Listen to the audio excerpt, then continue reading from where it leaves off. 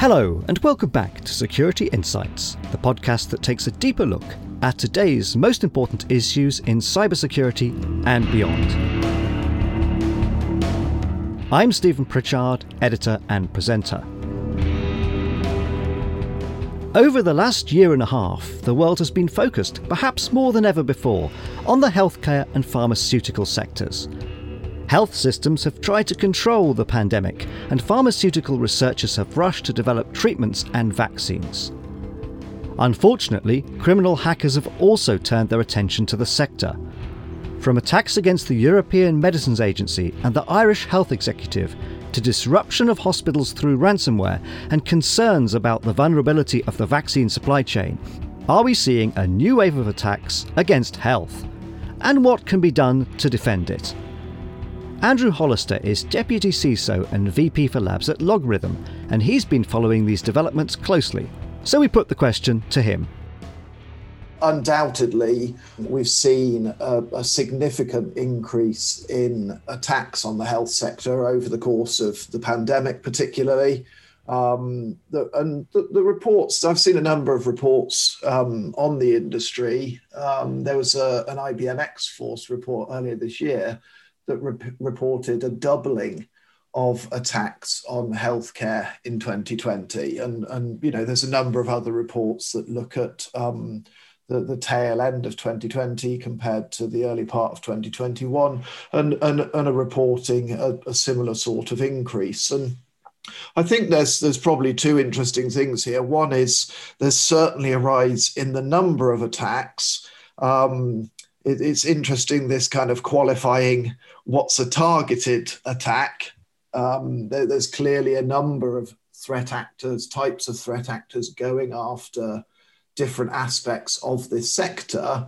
And that's no doubt increased, but there's also the element of the kind of, if you like, spray and pray, those kind of attacks happening to pick up healthcare sectors. And you know, I think with things like ransomware and the way that that's developed more as a service type of model, you've probably got one type of attacker that's just looking for vulnerable systems that could be potential victims and then handing them off somewhere else and perhaps not so terrifically interested in the fact, okay, this is health sector, this is industrial, this is financial. It's just a victim at that point. So the targeting aspect of this is an interesting question, but certainly overall, there's definitely a big increase going on here. And WannaCry would then be a prime example of that, wouldn't it? That's right. And I think, you know, often people talk about WannaCry, you know, they targeted the NHS. I don't believe that's what the evidence says. I think the NHS happened to be vulnerable and was, as a result, hit in a very big way. I'm not at all certain that somebody sat down and thought this is how we're going to go after the NHS. I don't think that was the starting point of WannaCry. So the attacks that are targeting healthcare, and we could extend that into fields such as R&D and pharmaceuticals as well, what type of form are they taking? Well, we're seeing probably two or three different types of actors against this sector. And obviously you've got the kind of criminal side of it and then state actors and perhaps, you know, a bucket of any others, including hacktivists and so on. From a kind of criminal perspective, of course, it's really all about monetizing the pandemic in any way they can. And a lot of the form that is taking is ransomware. Obviously, we've just seen the very recent compromise in the Irish Health Service, similar looking compromise in New Zealand and many other places besides. And that continues to be very prevalent.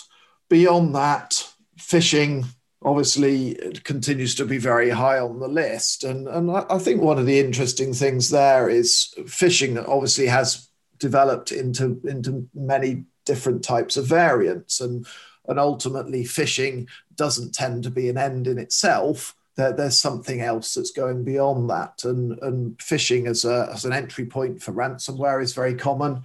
but also for various types of business email compromise, whether that's trying to get somebody to install something to click through in a spear phishing type of approach, or indeed, you've got procurement departments in major hospitals dealing perhaps with hundreds or even thousands of suppliers. If I can kind of masquerade as a personal protective equipment supplier and try and get a purchasing department to send money to a non-existent company, we're seeing those kinds of compromises being attempted as well, alongside a litany of others. The challenge for the industry, kind of specifically thinking about healthcare, is there's just so many angles that an attacker can go after. If you think about the overall kind of patient journey through the healthcare system, there's so many different elements that need to be in place there. There's so much to think about.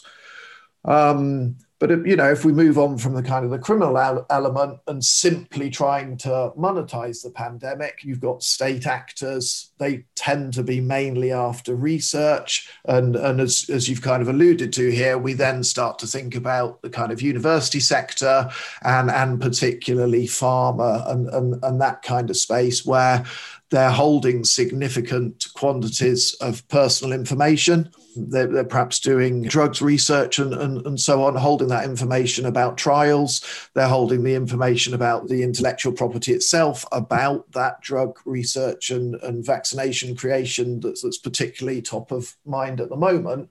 And that tends to be state actors that are going after that for obviously advantage in terms of development and so on. So there's quite a lot of different forms this is taking. And again, I think in terms of securing this sector, there's so many different angles to look at here that is actually part of the overall challenge in it. It is very diverse. You have everything from a GP surgery with a couple of doctors and a couple of support staff right through to an enormous teaching hospital or a huge pharmaceutical company. And we also saw earlier on, didn't we? We also saw the breach at the European Medicines Agency over in the Netherlands, where attackers were trying to get hold of clinical trials data. We don't really know for what purpose, but again, that just suggests, as you allude to there, that this information is incredibly valuable to somebody. That's right, and those organisations, what you can do with those details. I think the interesting thing is in terms of what's stolen from hospitals and other medical facilities. The Verizon data breach report indicated that they're actually often just stealing personal PII data rather than medical data per se. And that's probably to do with the kind of level of protection of the medical data versus general information about people. And when you think about the health information, though, whether it's clinical trials or whether it's data that your GP or your hospital holds about you, that health information has an enormous value in and of itself. And, you can't really change those details. If you can change your address, you can change your bank, you can get a new credit card, you can change your phone number. If you have a certain condition or, you have to take certain types of medication, perhaps you've got some kind of, some device that you're dependent on and so on, that's information you can't change. And that makes that information very, very valuable indeed. Given, though, what we're dealing with globally with the pandemic, you would think that nation states in particular would be wary of attacking medical facilities and medical research, but it seems not to have deterred them. If anything, it seems to be encouraging them. Is that how you're seeing it as well? There's actually an uptick in these attacks because of the pandemic, and perhaps because health is more on people's minds at the moment. I don't know whether that's leading to potentially people being more lax about security. Yeah, and I think, when you think about the pandemic in general, a lot of noise about something is very good for threat actors. It kind of provides more space to hide their activities in, and the pandemic's really a classic example of that. And you would expect that given the pressure that hospitals are under, not least. And given the pressures that pharma are under and research organizations to try and come up with vaccines and so on, you would have thought states would step back from sponsoring this kind of activity, but that, as you say, it doesn't seem to have been the case. And the certainly on the criminal side, we saw one or two of these ransomware gangs early in the pandemic saying, we're not going to target healthcare, but that seemed to be pretty short-lived. And they've continued to go after that sector, or at least not avoid it in the midst of all this disruption. And you've got hospitals trying to deal directly with the effects of the pandemic, the kind of overwhelming in terms of their activity and everything that's going on there. But again, we see these different actors seeming to use all that as an opportunity to perhaps on one side sow more fear, uncertainty and doubt, and on the other side hide in this enormous amount of activity, which, the health service, in common with the rest of industry, has had to switch to different ways of working in the face of the pandemic. And they've also got all those kind of pressures going on, perhaps having to make compromises to security here and there to keep the quotes business up and running. And what we haven't seen, you would have hoped, if these threat actors had any kind of moral compass at all, we would have seen a drop-off in attacks and varieties of attacks, but actually completely the opposite has happened. And from the data that you can see, is the balance more in favour of these attacks originating from cybercrime, or is it more likely to be nation states and others? Again, it kind of comes back to what it is. It does seem a big uptick in cybercrime and really seeking to monetize the pandemic in all sorts of ways. And if I'm under pressure, I'm busy with patients, I'm busy with purchase orders, I'm busy with trying to stay on top of the thing that's kind of right in my face here, then just almost by default, I'm not as attentive to, for example, a phishing email as perhaps I was before I was under that amount of pressure. And I think the criminal elements certainly have used the opportunity to leverage that. The state actors, it's more difficult to say. Attribution is a very, very difficult space to be in. We've seen that around, with the SolarWinds attack late last year. There's still discussions going on who was really behind that. The actual attribution of those kind of actions is very much more difficult. And of course, it's in the interests of the state to keep that as low level and as hidden as possible. But as we know, certainly the data I've seen, state actors are active and continue to be so. But again, that tends to lean more towards let's try and get hold of research information to give a boost to our own programs.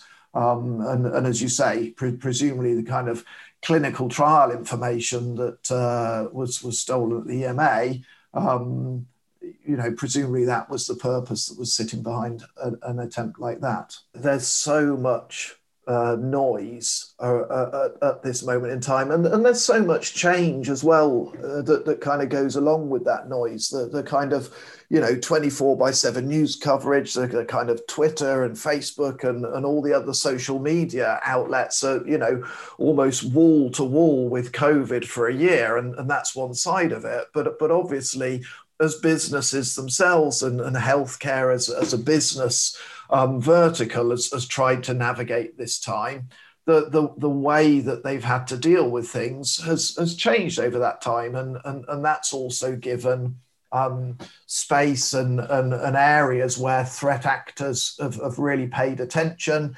We've seen, for example, a number of compromises around VPNs, remote access software, that kind of thing.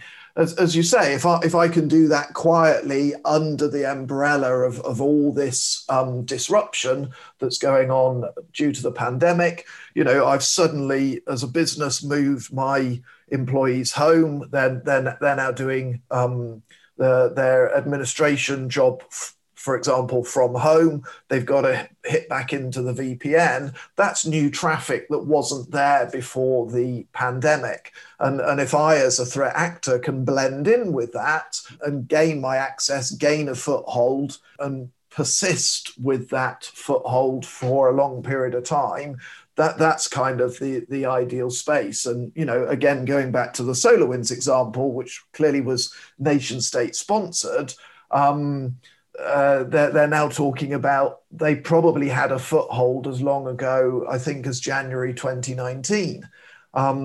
That's a very long time to persist in a network. It's a very long time to remain hidden.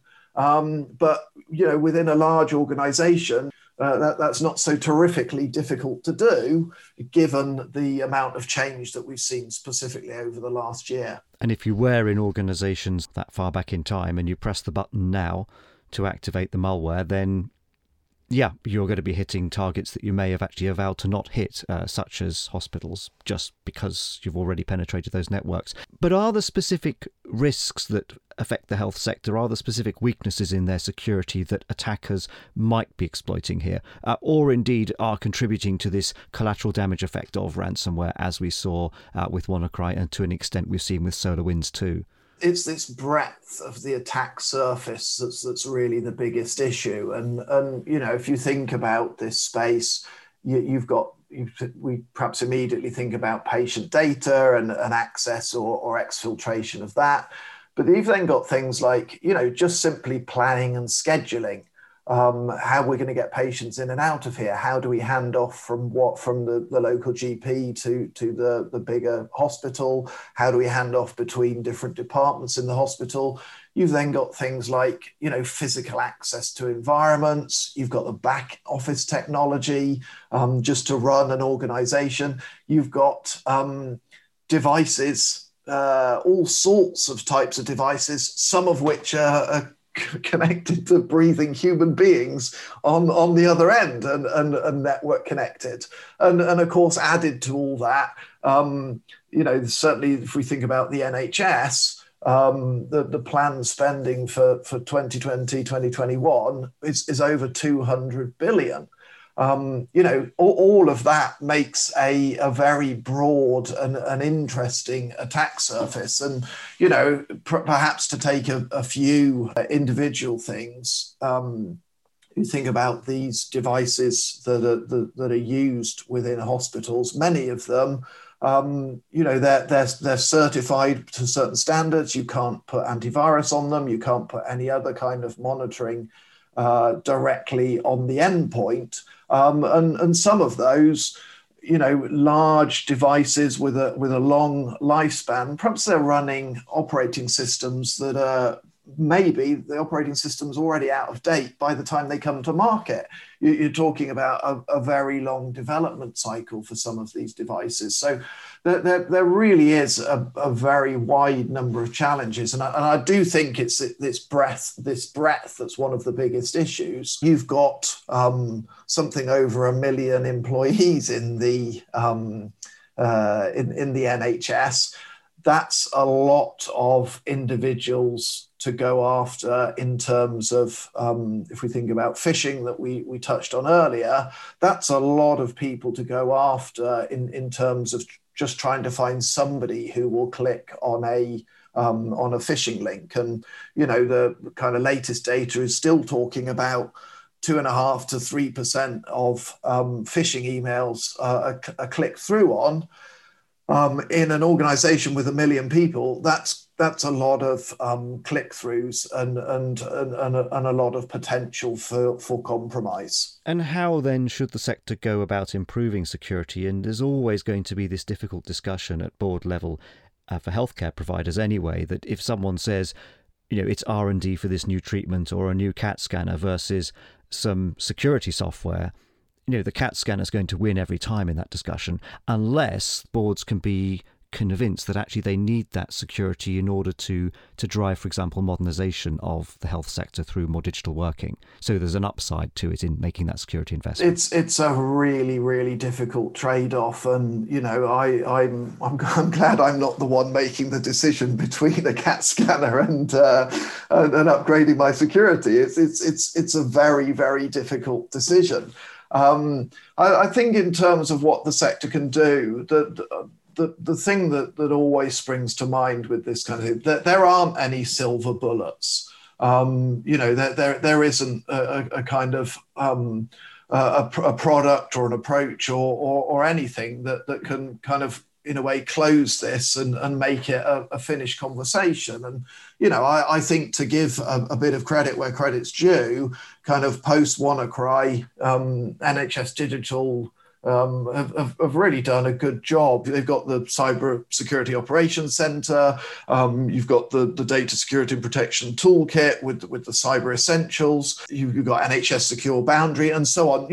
I think there's some really good efforts that have been made here, and it always starts off, do the basics. And if we think about something like cyber security essentials, that's really where that is sitting. If you'll excuse the cliche, it is a journey. We're not going to get from where we are to kind of quote better security in a step. There's no security destination as such. It's a security journey. Once you've kind of done the basics, the really question after that is, how do I understand what's really going on internally? And as I mentioned, you can't install protective controls on many medical type devices, but you can monitor their communications.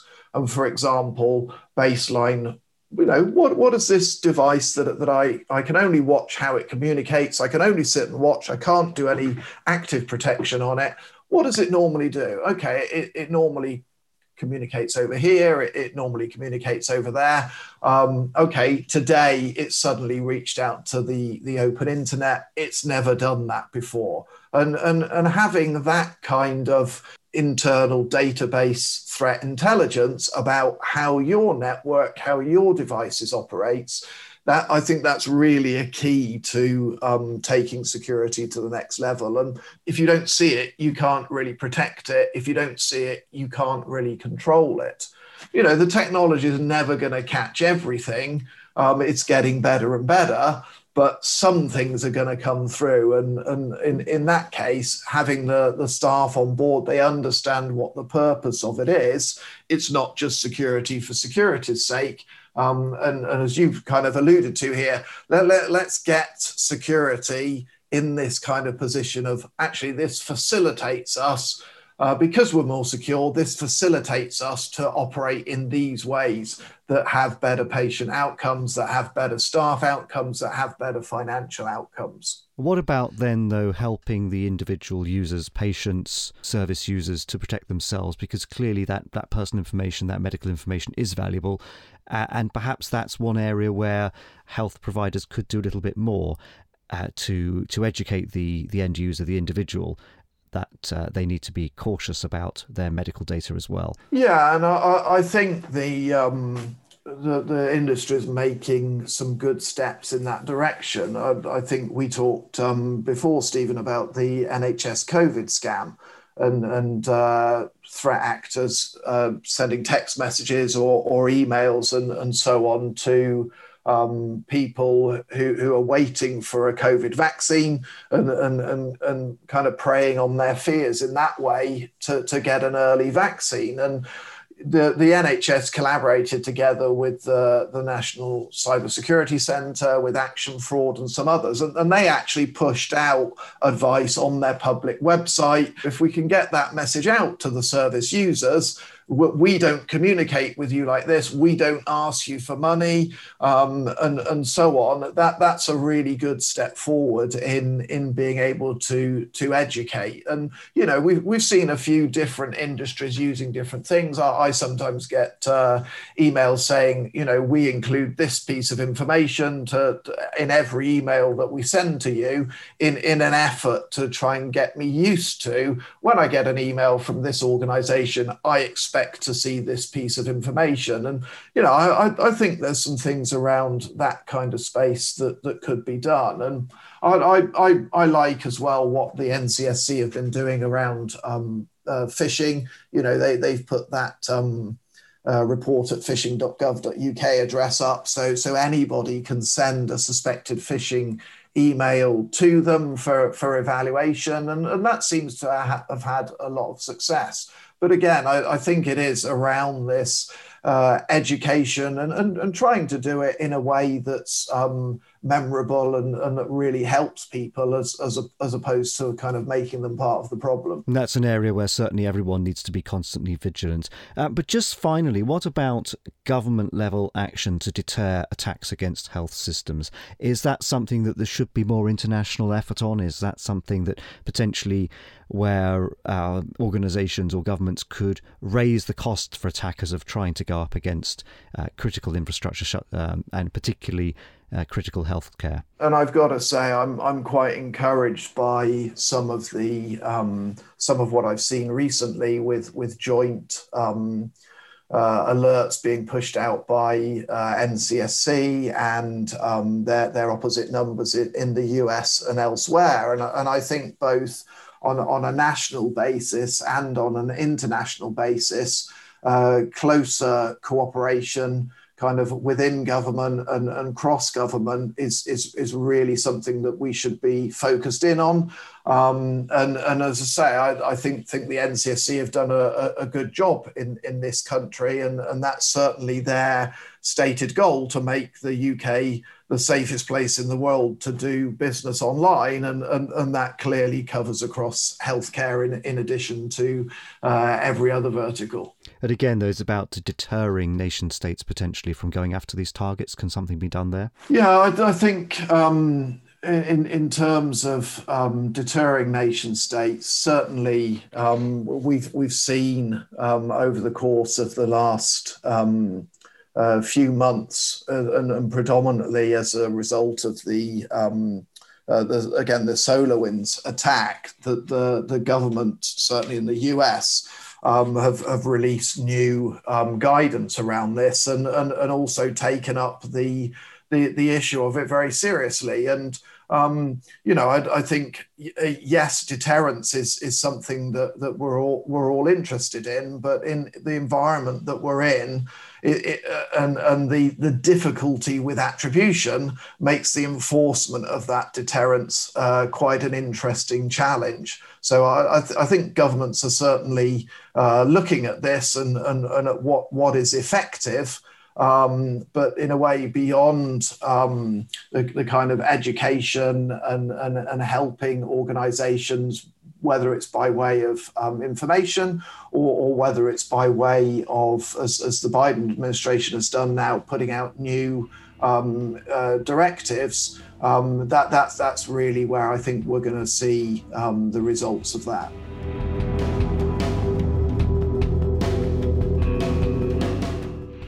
Andrew Hollister on how the attribution of attacks against health providers remains difficult and how that, in turn, limits enforcement. Healthcare providers will need to remain vigilant. That, though, is all for this episode of Security Insights. In our next programme, we'll speak to 3 experts about ransomware. Is it really the most pressing threat in cyberspace today? That will be live on Wednesday, July the 7th, and I hope you can join us then. In the meantime, you can catch up on past programmes on our website, securityinsights.co.uk, and of course on iTunes, Google Podcasts, Amazon and Spotify. Thanks again for listening.